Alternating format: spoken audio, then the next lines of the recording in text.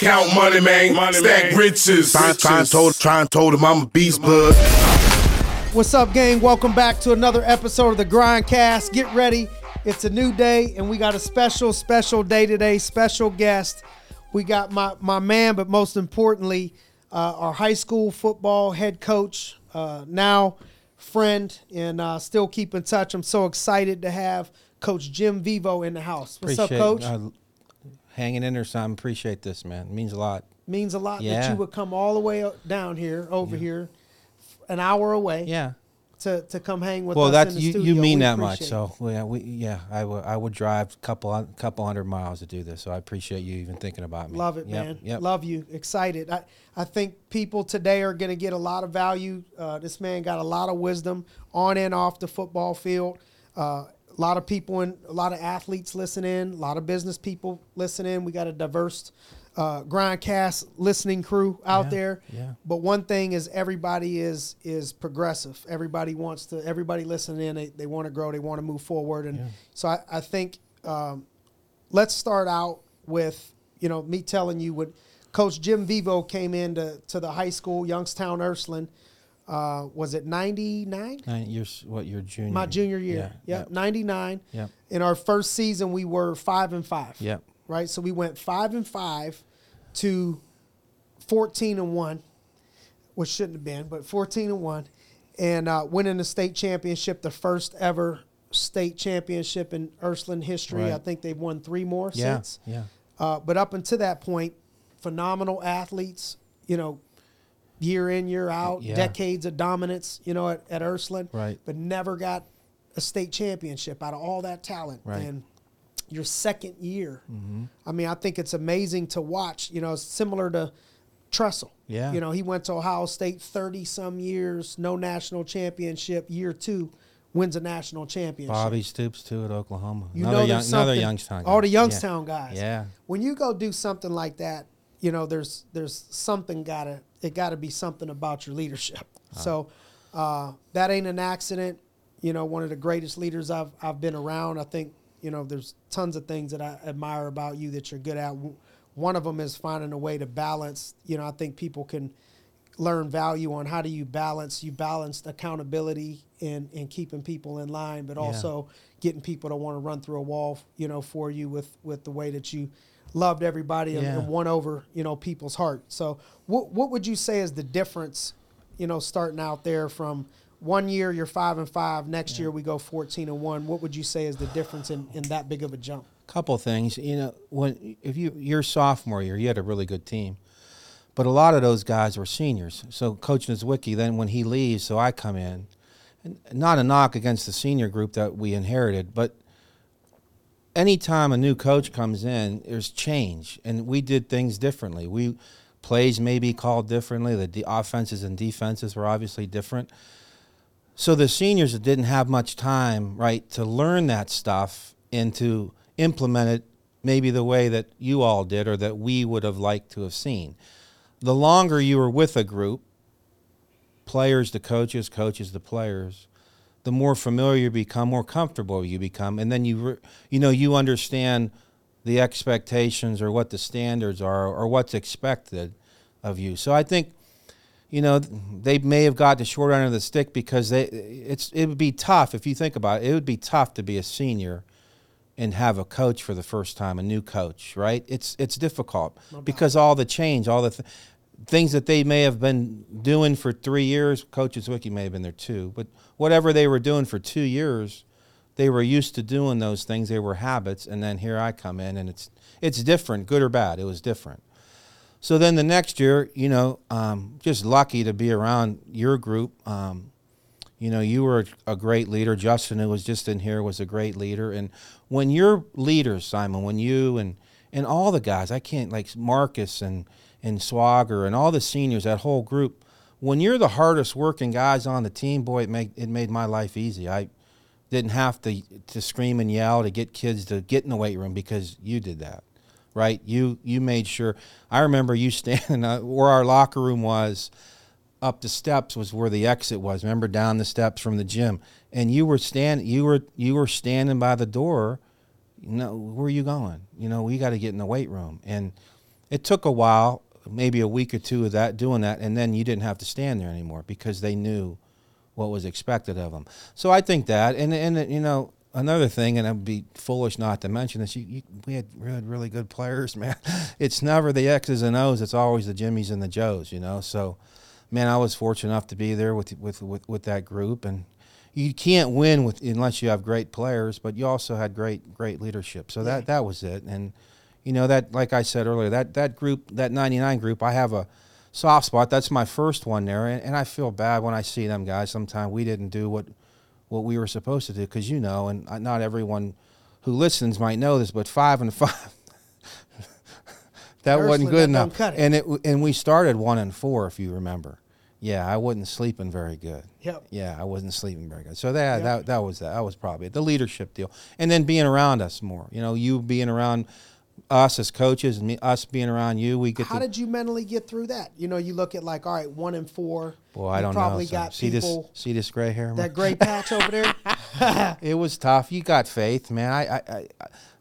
But you know, we always looked at what we had coming up. Your group, the group behind, you know, Jimmy Riley was a sophomore in that group, Tommy Manning, and so we knew it was coming. But when you're coaching and playing, you're not waiting for the next year. Again, that's not fair to the senior group. We wanted to win now. Right. So it kind of got me through. And then faith in God, and never going to give you more than you can handle. So, but there is a lot of pressure, and you know that, because that place, like you said in the opening, a ton of tradition there, and starting out 1-4, those were some tough times. Other than times. talent, you know, you think, because, I mean, Ursuline had talent. Yeah. Tons of talent. Yeah, they did. Other than talent, which you got to have.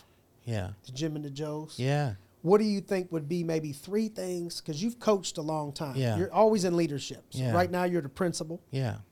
And before that, years and years and years of coaching, teaching, education. What would you say would be maybe 2 or 3 things that stand out in teams in general, or maybe you could use our team, but just teams that win, that have talent, versus teams that don't go as far as they should with their talent? So your group, the thing that you taught me more than any lesson was that if you don't really care who gets their name in the paper, and you don't really care who gets the pat on the back, then you can accomplish great things. You know, speaking of Justin was an incredible running back. But if you think about that year, right, we had Terrence Graves, who was incredible, and then we had a freshman kid named Albert Ferguson that ended up rushing for 280 yards in a state championship game. So Justin didn't get it like he probably should have. And our quarterback, who went to Washington State, right, we threw the ball 6 times in the state championship game, right? But he didn't care, man. When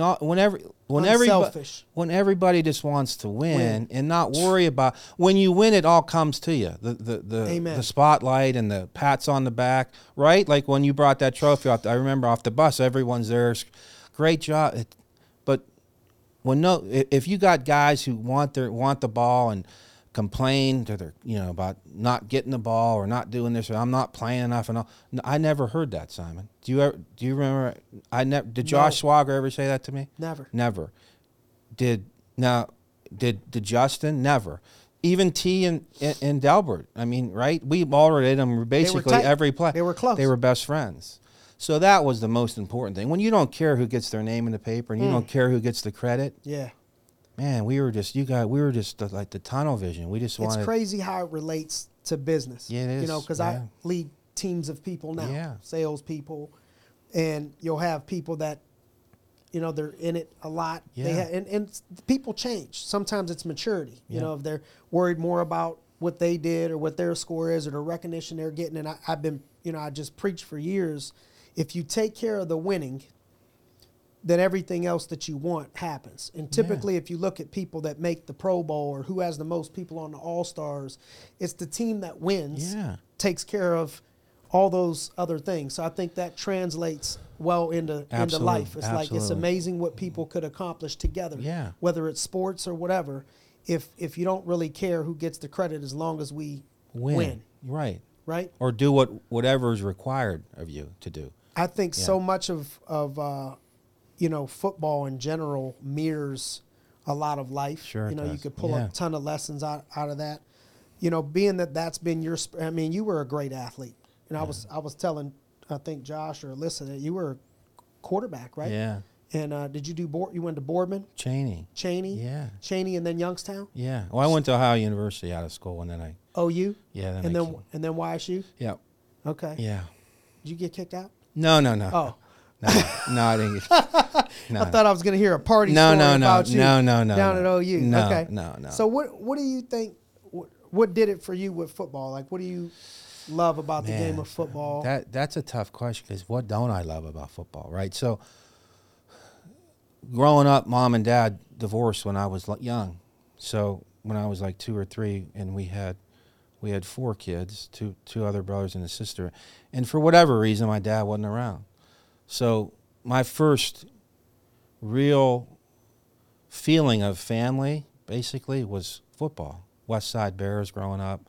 And then especially when I got into high school, Cheney had a tremendous football program, still do. And you know some of the guys that played there, you know, Brad Smith, and the list that we'll talk a little bit about later.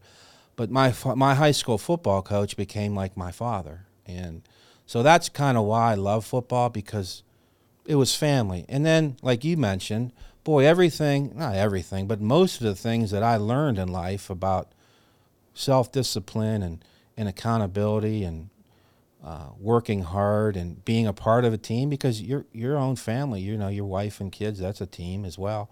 I learned on the football field, or maybe not in the football field, but through football, whether it was in the weight room, practice field, or a game field. So, man, and then I also, Simon, you know, you'd see me in there. I was always watching that film, man. I loved the film work. I miss it still. I draw plays. I've been out of it for a while, but when I'm watching college or NFL games, that's a nice play. Let me rewind, and I'm drawing that stuff up. So I like competition. I don't think anyone who doesn't or gets into that game, and if you're going to have any type of success with it, we kind of like beating people, right? Yeah. You kind of like competing, see where you're at, and it doesn't always go your way, but you like doing those things. So those are it. You know, it was like a family, and then everything that you learn. What things did you learn from your mentors and coaches and, you know, stuff? Anything stand out? Like, man, here's a couple of the things I learned from mine. So I was thinking about this the other day. Man, I've been really fortunate, Simon. I've been blessed with, you know, Cheney High School. Well, I'll even start back. So I grew up on the west side of Youngstown, and I think the teachers, we were talking, Perm and I were talking about teachers and the influence they have on you at a young age, right? You got young kids, and I'm sure they come home, Daddy, this teacher, good or bad. Yep.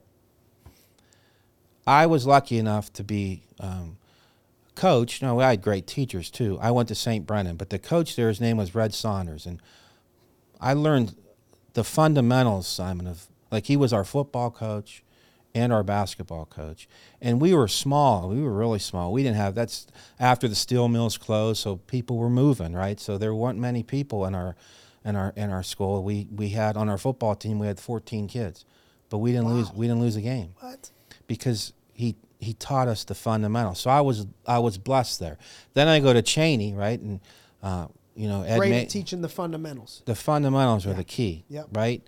So I go to Cheney, and then there's, you know, Ed Mades was the football coach, and he had so much success, and the talent that went through Cheney, I'm still going to say 70s, 60s, 70s, 80s. I know you went to Ursuline, but man, I don't know if anyone, I mean, Cheney had a Heisman winner, for goodness sake. But anyway, so Coach Mady was there, and then Ron Burtis, who succeeded Coach Mady, was Brad's coach, and Zordich. Coach Michael Zordich played for Coach Mady. But we had a phys ed teacher. His name was Lou Angelo. Red Angelo was his name, and he's a disciplinarian. And he was when I was at Cheney in the 80s, the school started, I think, in the 20s maybe. But when I was in school, there had only been, my head coach was the third coach in the history of the school. Can you imagine that? 6 years. So Mr. Angelo, Red, I call him Mr. because of the respect. He was the second coach, and his players talk about him still to this day. And even though he wasn't our coach, he was our phys ed teacher, and he ran phys ed just like he would football practice. You had to line up and do calisthenics. So it was the discipline that he taught. And Coach Mady and Coach Burdish were the same things. It was fundamentals and discipline. And then when I got out and I started coaching, my first coaching position as an assistant coach was at Mooney for Don Butchie. And, I mean, I love all the guys I talked about, but no one's a better coach than Don Butchie was in Youngstown. Right? He won 4 state championships. And he taught the devil was in the details, Simon, right? So if you were supposed to step as an offensive lineman with your right foot for 6 inches, if it was 7, it was wrong. If it was 5, it was wrong. And he would rep that over and over and over again. And when I was growing up, Mooney always won, right? So, yep. And they had great players, but unless you're there, you don't realize that, man, not only was it the details, he outworked. Those kids would practice till 8 or 9 o'clock at night. So you couldn't outwork people in the world, even though you might not be. They're talented, but they're not the most talented group. He got kids to reach their full potential and be all that they could be. Because, like I said, if it was 6-inch step, it was 6-inch. If I was supposed to line up as a 3-tech, it better be a 3-tech. It wasn't a 2 out. You know what I'm saying? Yeah. So it was the details, fundamentals, the discipline, all those things. Those are the guys that I learned the most from. Love hearing boy, that, I'm so because lucky. I always wondered, yeah. What it would be like with Don Butchie. What a legend. Yeah. I mean, how many state championships did they go to? He lost 1, but after they left, I think they've been to 10 or 12 maybe. Okay, but yeah, he went to 5. He went to 5. They lost 1 in 86. 4-1. 4-1 with that power eye. Yeah. I mean, just how many plays did they run? That's what I was going to ask you. Yeah. Do you think that had anything to do with it? Just like simplifying everything and just focusing on the basics and for them or for us? For them. Oh, absolutely. Yeah, I mean they ran what? Belly option, ISO, basic power. things. Not many plays, but the way they ran it, people couldn't defend it because they didn't know how. They get so many bodies to the point of attack that they outnumber you. I remember when you were a junior, we didn't play the safety. We tried to put 9 guys, and it worked for the first half, but then they made the adjustment, and then it was over. Yeah, simply for sure it did. They became experts at what they did, and then when you're the opponent, how do they replicate that in practice? Can't, right? How do they do that? Right. How do you replicate? And it's the same thing like today when you're trying to play the Ravens. How do you replicate Lamar Jackson? You can't. So when it hits you, when you get on the game and they kick it off, and oh my Lord, I didn't practice. Well, it's 100 times faster, and they were a machine, and it was because he drilled those kids and drilled them and drilled them and drilled them, and they became experts at what he wanted. And sure, did they have great players? They did, but towards the end, it wasn't like they had 6 or 7 D1 guys. Right. They were just, and they believed in that. They believed that I'm outworking you, so on Friday, man, we can't lose. Yeah. Details and outworking people. Absolutely. I mean, in high school, to come out after school and go till 8 o'clock. Yeah. That's a grind. They didn't have lights, right, at the field. Well, they did, but it didn't shine the whole. There was like a light. They had a cinder track. By the way. There was a light right at the corner where you would come out of the locker room, and the light. The parents were all in. They would get their cars, turn the lights on, and let's go to practice. I was going to ask. And then they'd go lift how after. How do you think he got that done with the parents and the culture, of oh, my kid's got homework and all this stuff. How did he pull that off? I think when you win, right? If he didn't win, I think it'd be hard to pull off. When you win and buy in, everybody buys in, right? You go to 5 state champ, sure, success, absolutely. But that probably was happening before the wins. It was right at some point. You had to start that process. I bet. Yeah, I wonder. I never asked him that, but I'm sure been? They had great parents. Yeah. People, they valued hard work a little bit more than they do today. They weren't, like you said, I'm a principal now. I get a lot of calls about, our kids parents don't want kids to fail today. Boy, and I learned not everything. I've learned so much about you, about when you lost or when you failed. Doesn't mean it's final, right? Adversity is going to hit you in life, and if you don't experience it and learn how to deal with it, boy, man, you're in trouble.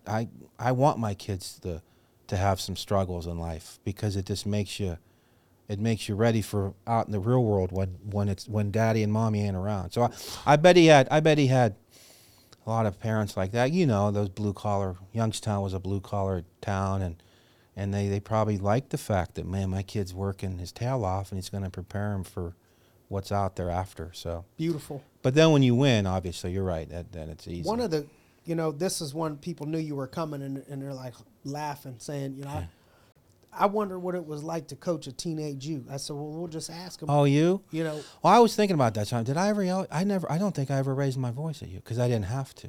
Like I said earlier, when you were the leader of the team and you worked harder than any of them. So if that's the case, boy, and not only for the kids in your class, your peers, but you know who was the most effective or impacted was the young guys because they were in there working with you. And freshmen or sophomores who maybe been going through it for the first time, that little weight room we had wasn't even this big, was it? Right? And you grind it in there. But they see you doing it, I better do that. Right? And then on the football field, you were like a coach because everyone was accountable because you made them accountable because you demanded so much of your defensive guys and your offensive guys and the whole team.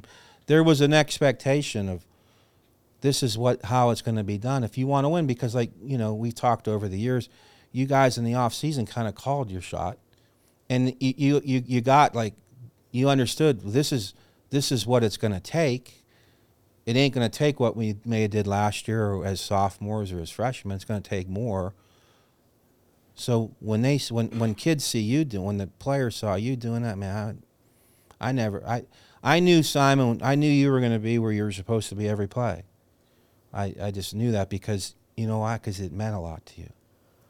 And I was good but not great. You know what I mean? But you made yourself really good. But you made yourself really good because there would be a couple practices I remember after everyone's gone, you're still working on your job with either Coach Smith or you wanted to get in the weight room or you wanted to look at the film and see what they were going to do. And it just, like I said, it made coaches and made our lives easy. When your best players and leaders do that, man, you got a good team. You just do because everything else falls into place.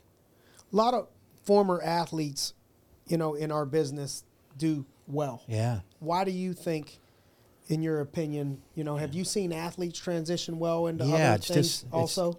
It's discipline, right? And it's all the other, it's the work ethic and all that other stuff. But it's discipline. That's why I got I have a son. How do you explain discipline? Doing what you're supposed to do even when you don't want to do it. Right? Like, being in Pittsburgh. What does Tomlin say? It's not what you're capable of doing, it's what you're willing to do.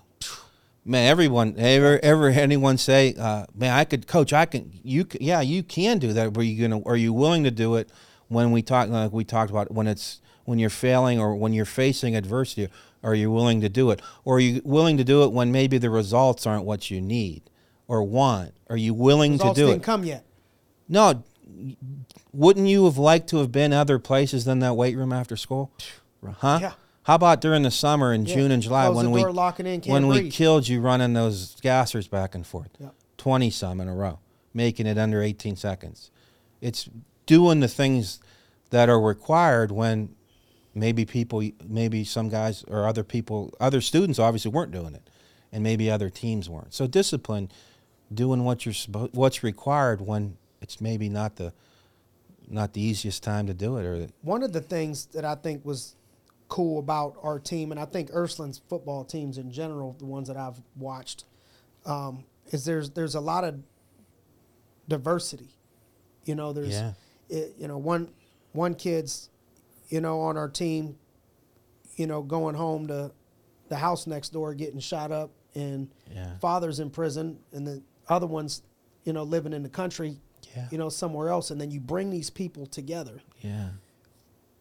How are you able to navigate dealing with so many different personalities? How do you coach different personalities from different upbringings and stuff like that? Well, I think you have to have a standard for everybody. I also believe though too, who's they experts. So you got to treat everyone the same. Well, you can't really where we are. You can't. Like we know of kids who were the house was shot up, and then, like you said, John Angelo went home to Latonia, which is a 40-minute ride, and Josh went down over to Matthews, which is rural, and then you had kids who had a tougher upbringing. I think what I think the players learned right away, Simon. You could, if I'm wrong, maybe, that you guys realized that we cared about you, and that's the most important. I tell my teachers that every day. If you're not developing relationships with your kids, then you got no chance. If we develop, that's what I told all the coaches. We need to develop relationships with these kids, and genuine, so they know that we care. Don't fake it now. They know that you care. Do whatever they need. You're there for them. Then they'll run through the wall for you, and that's kind of always been my my coaching philosophy, if I have one, is. And it applies to teaching, like I just said. And you've had teachers that you knew care about you. Boy, you're not. I don't want to let them down on maybe we're taking a state test, and I need to score a certain amount, or it looks bad on the teacher. Same thing with the coach. I don't think you guys want to let any of us down, because like I was just on the phone with Eddie Rowan coming over here, right? He would have done anything for you guys, and a lot of the guys would have been done like. So when you knew that and realized that, you didn't want to let any of them down. Right, your teammates you don't want to let down, your coaches, your families, everyone. So right. I think if it's a relationship piece, yeah, starts with the relationship. Absolutely, yeah. People knowing that you care. Yes, I mean you're 41, 40, right, and it's been 5 years now that I've known you, and I know this. If I needed something, I call you, and many, like Walt Lacey sends me videos of his kid's a stud down there in Atlanta. I've seen him.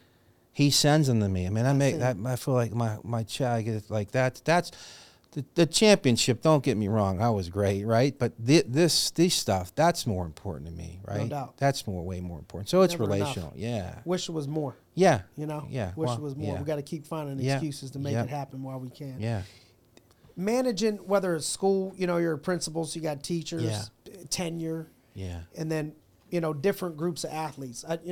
Every team has their share of thing, but I do think we were spoiled with our culture. Mm-hmm. But other teams, anything. How would you suggest managing egos? Like people that have egos. You're a teacher, you got to manage egos, or you're a coach. How do you manage egos? Well, I think when you're a coach, it's a little bit easier to handle egos than when you're a teacher, because I'm not saying the language that I used all the time wasn't the most appropriate, but I think the kids knew that we weren't gonna.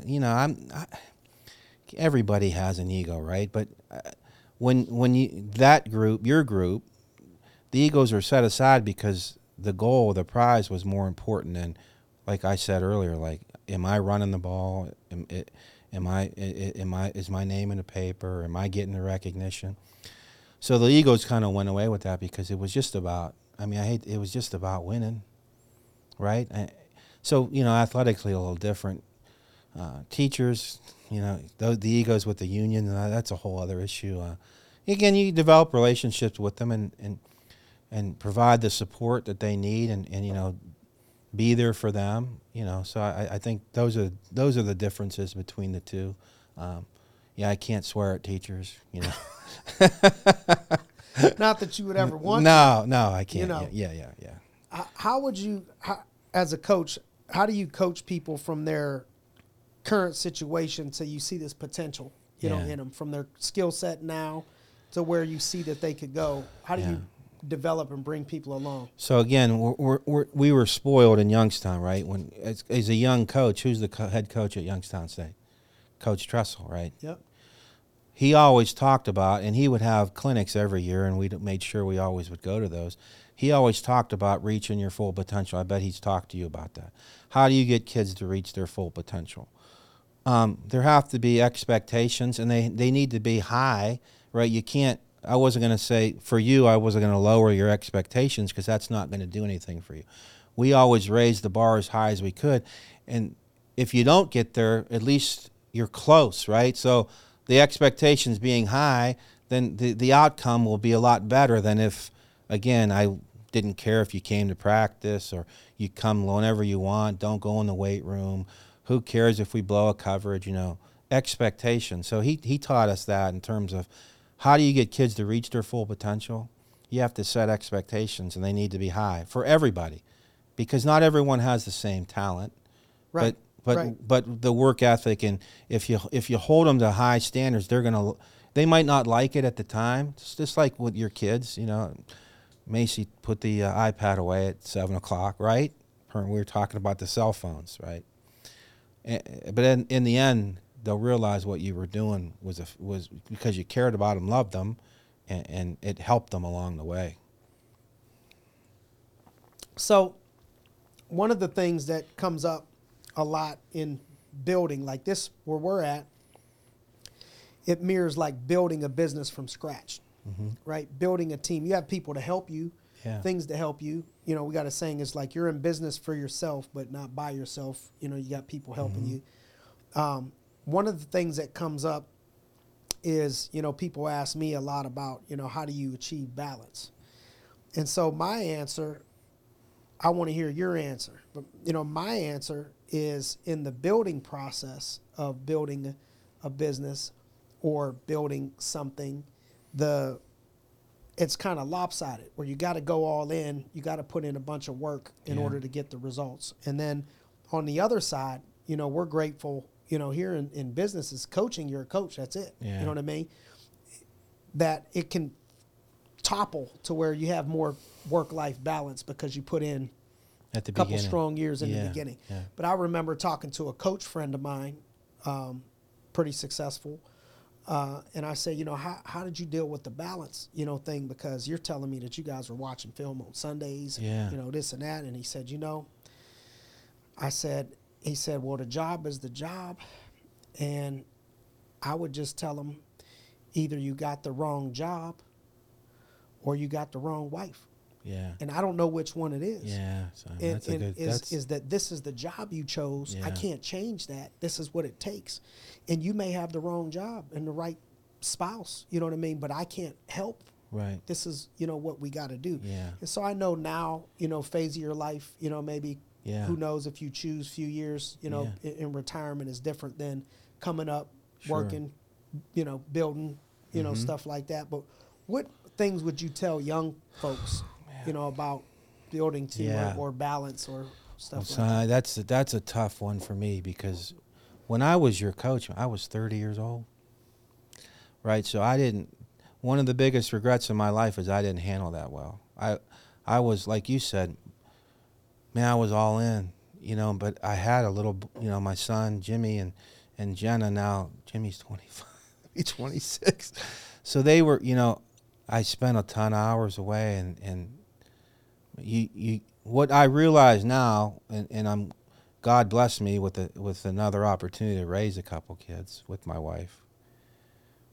I won't ever get that time back, and that haunts me. It does, bothers me, because I'm not as close as the other two that I am with the young ones. Because now I'm in the home now. I was never there. I wasn't, and that's a regret. And what I would tell younger people what I would tell my younger self was, man, there got to be ways to work smarter. But see, I learned from going back to my Mooney days. I mean, we would practice till 8 or 8:30, and then they would lift till 9:30, 10, and then when the kids would leave 9:30, Coach Butchie, we'd have a meeting to go over the 5 or 6 plays we run against the opponent. I'm talking 1 o'clock in the morning, 12:30 on Mondays and Tuesdays for sure, and Sundays for sure. So that, man, I thought as a young coach, that's how you win, right? So that's how. I mean, you left Ursuline. You saw I was there all the time, and I didn't handle it like I should have. So how do you think, people, those things have in common is championships? Yeah. Right? Do you think it's possible to Absolutely. win a championship and still have those things? There got to be balance. How do you in life. do it? How do you figure it out? Reardon has a bunch of, young kids, right? Yeah. And they win state titles. And I know he puts in a lot of work. Does. But he seems like a great dad. I know he's found a way to get that done. Yeah. How would you suggest, how does somebody build something and win? Because you know what that costs. You got to pay the price. You do. But also find the time to do other things that you need to do? How would you do that? And I think you got to have your priorities in order, right? So you realize going in, like you said, and like you've done and still probably do, you realize what the job entails. So there's going to be times when you're going to be away, and you're going to be away for an extended amount of time because you got to be. That's part of the job. My thing is when you're not, see, I was never present even when I was there because I was always thinking about football, which, you know, that's not good either. So, like, be present when you're home with your wife and kids. Be a dad, be a husband, and then, you know, you gotta have some room. I mean, I'm a religious person. I believe in Jesus Christ, so and Simon, when I was 30, the older you get, the closer you get to the end, right? So it becomes more important. When I was 30, I was just, I was consumed with winning, and I didn't have my priorities in order. I just wanted to win, and there's ways you can do it. Like I said, man, I'd be at home, Simon. I was worrying about. Do you think it's more mindset? It is, got to be, right? Or scheduling? Mindset. Mindset. I didn't have to be there. It's not a scheduling issue. No, and I didn't have to be there. I mean, you know how many times I rewatched the films? Because, again, that's what I learned. That's how I learned the game from Coach Butchie. We'd watch a play. I thought, you remember how many times I'd run that play back. No doubt. Right? And got to be different ways. I mean, guys like. So let's say today. Yeah. Let's say you're mentoring somebody. Yeah. And they're 30-some-year-old coach. Yeah. High school, state champ, possibilities. Yeah. You teach during the day, Yeah. right? Sometimes they're teachers, right? So you teach during the day. What schedule would you tell them to run? Like, walk me through what a championship schedule would look like. Like, here's how I would get some balance for you, but here's what it takes also. Here's what my schedule In would look season like. or out of season? Let's give one of each. So out of season, right, when you're done and you start, most teams start lifting first of the year in January, first when they come back. You got to get yourself with people. You got to hire somebody or people on your staff and who could be in the weight room. It can't be just you all the time. And sometimes you got to learn, Simon, you got to let go. Like Develop others, delegate. Let them do it, boy. Let them do it. And then they become better at their job, and then you don't need to be around as much. I didn't need to be in the weight room all the time. I just wanted to be, and it's important, but maybe 1 or 2 days a week and not seem like we were there 5, right? Took Saturday, Sunday off, and boom, doing it again. And we're there till 6:30 every night, right? Off season. Yeah, off season. Off season. Yeah, because after that, you guys did the ladders or did the stuff with Coach Smith out in the hallway, and it was just, I didn't need to be there every day. Once or twice a week. So that would be one thing. Get a weight guy that you could count on. There's tons of them out there. You'd be surprised if you just give somebody, if they know you're giving them this responsibility, and the way they'll produce will surprise you, right? Yeah. I'm sure it happened in your life, right? Someone believed in you that you could do it, and you did it. Yep. So that's something I would do. And then during the season, I mean, when you practice, and we practiced maybe a little bit too long, right? We kind of did, but that's how I learned it. I'm not saying that would work today. Probably wouldn't. But maybe not watching another hour or 2 hours or 3 hours of film set some parameters start in terms. Practice what time? Well, it depends on when you get out of school. So if you get out of school at 2:30, but don't forget, remember we would do. Did we do it with you? We did study table. Mm-hmm. Because if you don't pass religion, it don't matter if you have all A's at Ursuline, you're done. Right. But in a public school now, right? So we did study table and trying to make sure all the kids were eligible. We maybe do that once a week. I don't know. I don't know if a lot of schools are still doing that. I'm not study tables? I don't know. I'm out of the loop a little bit now. But do more like I learned from Tommy, like Manning, when I would go watch them practice when he was at Toledo and Iowa State. There was more of a focus on pre-practice and walkthroughs and then doing it. We banged too much back in the day. We hit way too much.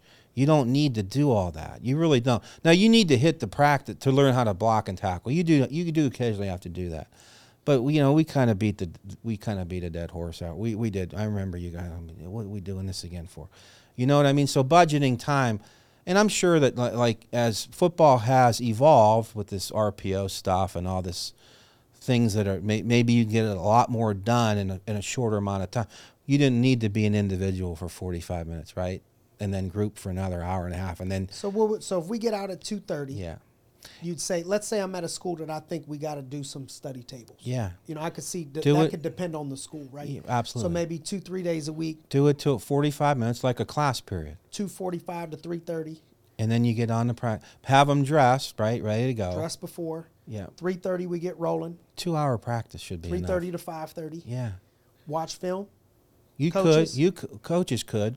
You got to lift a couple of days, right? Because you don't want to lose all that you built. Maybe once or twice a week. So 5:30 to 6:30. You don't need an hour at most, right? 45 minutes just to maintain during the season. Yep. And then go home.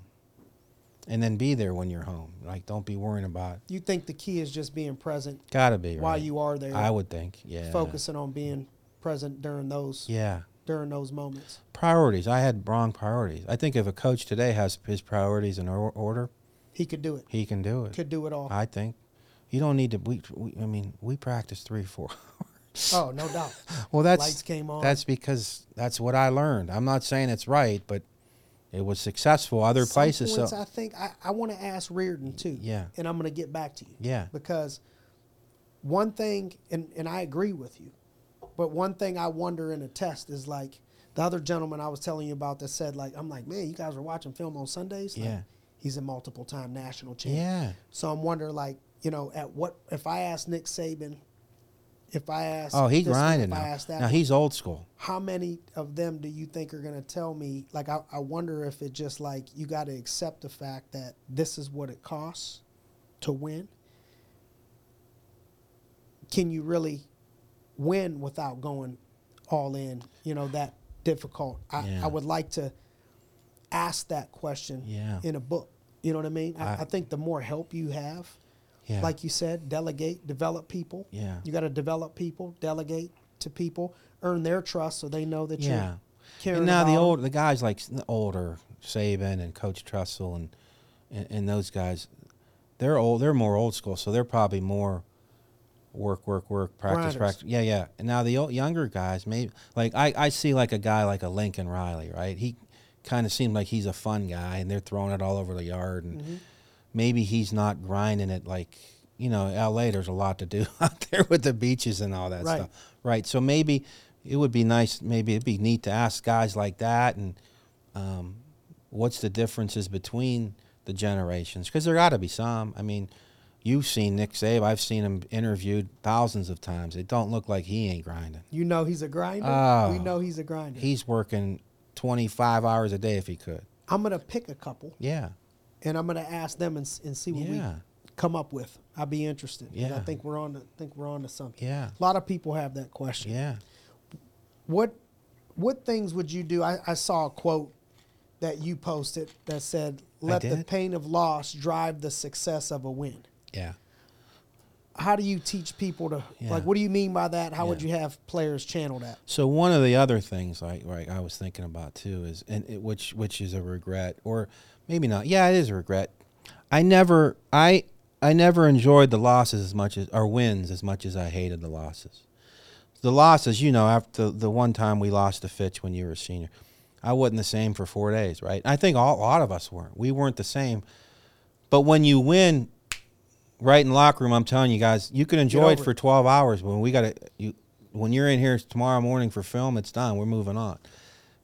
And I guess that's sports. I guess that's football in general. I don't think, you can't ever enjoy. So the losses, the way the hurt that you get from a loss and how it affects your entire mood, it does. It affects probably your health, I would imagine. I didn't want to feel that, right? I didn't want to feel that. Right. So I think if you have that loss, the feelings and how you felt in the forefront of your mind, boy, I'm going to do everything I can that week, right? If you're in the season, or if out of the season, I'm going to do everything I can that day, right? Larry Karras was at Mount Union and talking to those guys who played, Tommy and the guys at Iowa State that I talked to, he just would say, you got to stack good days. You keep stacking it good days after the net, and then it just builds, it builds, it builds. So, yeah, the losses, the feeling that you lose or after a loss, it's a motivator, and that's what we talked about earlier about failing. Boy, you learn from your losses. I'm not going to do that again. We're going to do something. We're going to do it better, or we're going to do something different because I don't want to feel this way, right? We didn't want to feel that way. Right. Amen. Yeah. Prediction: Super Bowl's coming up. Yeah, we were talking about this earlier.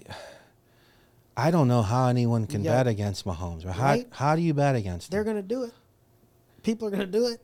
I know. Chiefs, Niners. Yeah. Right? And, Yeah. I mean, part of me's like, oh, yeah, Niners, Youngstown. Yeah. Right? Yeah. But, man, they took the bait last week. They did. People went against Mahomes. And I watched this with Brady. I'm like, man, they always they're think going he's to about to lose again. Simon, they're underdogs. 2.5 is the Again. Again. They were underdogs last week. I know. I just think he's a generational guy. I'm pulling for the Niners now. We got that Youngstown connection, and I think they're gonna be like two tight ends with the fullback and that 22 and they're gonna try to run it. But Spagnuolo, the defensive coordinator for Kansas City, is really good. Now they're really good in the back end, but like Perm and I were talking, they're not real good against the run. But the Chiefs? The Chiefs are one of the worst. Tommy told me they're one of the worst teams in the league against the run. But they know that, right? So they're gonna stack. They're gonna stack, but then it's single high, one-on-one outside with Ayuk and Debo saying, I mean, you can't tackle that cat. And then the tight end. So we'll see if he's healthy. Yeah, and then what Perm and I were also talking about, and when you watch Kansas City this year, I read in the playoffs Mahomes has only completed 3 passes over 20 yards. So to me, that means, right, everything's underneath. Most everything's underneath, getting 5-6 yards and getting first down after first down. So that the clock's running. So how many? And if ball out of his hands. And if the Niners are running the ball, how many possessions are they going to get? If I was a betting man, I'd bet the under. I don't think there's going to be a ton of scoring, 24-21, 24-17. I like the clock's going to be running. Like even with the Ravens, look at that score, 17-10. They didn't get the ball because the Chiefs I remember the first quarter, 8-minute drive.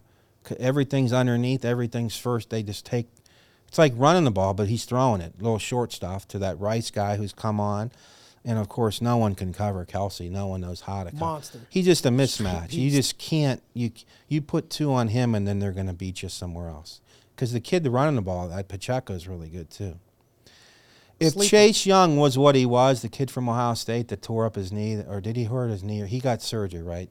The D-end. If he was what he was when he was at Ohio State, when you put him and Bosa against their tackles, I think because that's the way you stop a quarterback like that. I watch people like the Giants. Yeah. People with Brady getting pressure off the ends. Yeah, I think they got a chance if they had, but Chase Young isn't what he was, so they're gonna. Andy Reid ain't letting Bosa beat him, right? I don't think.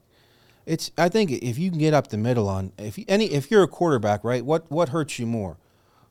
If I can't step up and I got Bosa beating it, right? Then they got a shot. But Andy Reid's really good. I don't know. I'm praying for the Niners. So you're saying you want to see the Niners. You think it's going to be the Chiefs. Yeah.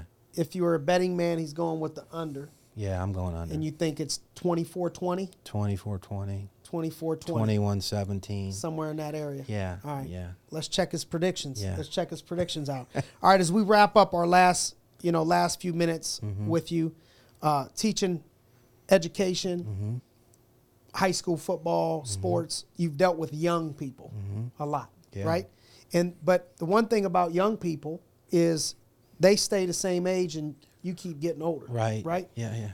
So I'd say 2 last pieces of advice for us is how as you age, have you found a way to, because you still can do it. I'm with you. I see it. Yeah. You're still you're about to be 60, but you're still 25. You know what I mean? Yeah. So how do you have that age gap happen and then still bridge that gap with connection? And then what tips would you give to young people to be successful in general, from all the people you've seen do more with their talent, people that you've seen fail that break your heart? What things would you tell young people? And then how do you bridge that gap as you age? Well, the older you get, I'm lucky. I got an 8 and a 9, soon to be 10-year-old. We were talking about Macy and Emmy at home. So just keeping up with what's current, like we were talking about Taylor Swift, right? I might not know who she is, or now I know, like we were permanent. Now I know she's in Japan. Why? Because she's on the TV all the time with football. So just keeping up with things like that. But it was funny that you mentioned that, because our phys ed teacher at the school likes to play music, and today was 80s music in the gym. So I go in there 6th period, and there's freshmen in there, and they're playing, I don't know if you remember the Flock of Seagulls, that song I Ran. When I was younger, I mean, so I'm asking, you ever heard this song? No. So you got to stay current, because in order to build a relationship with them, you have to talk in their same language, and they're on their same level in their terms. So I may or may not read People magazine.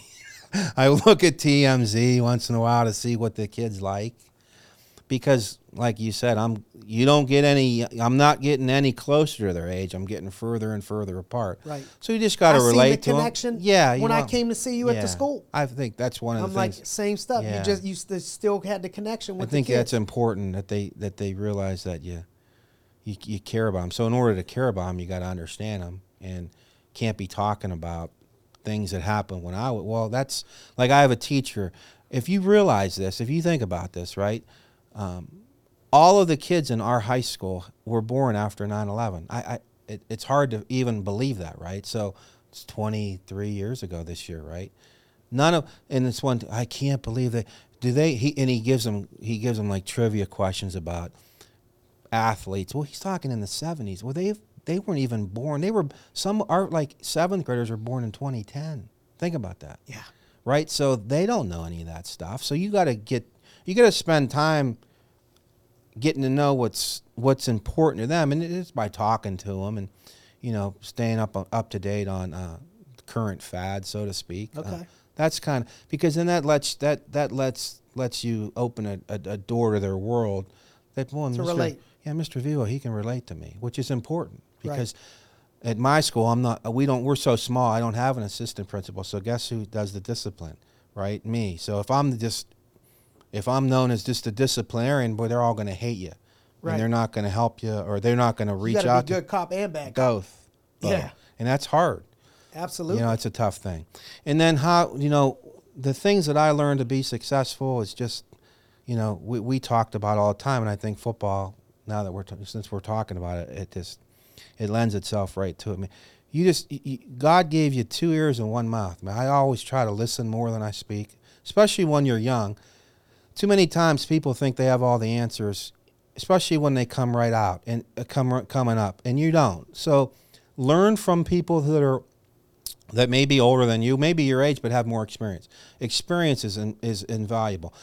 The things that I learned in school, in a textbook, none of that stuff relates, right? It's all experience in dealing with human beings and learning from successes and failures. So listen more than you speak.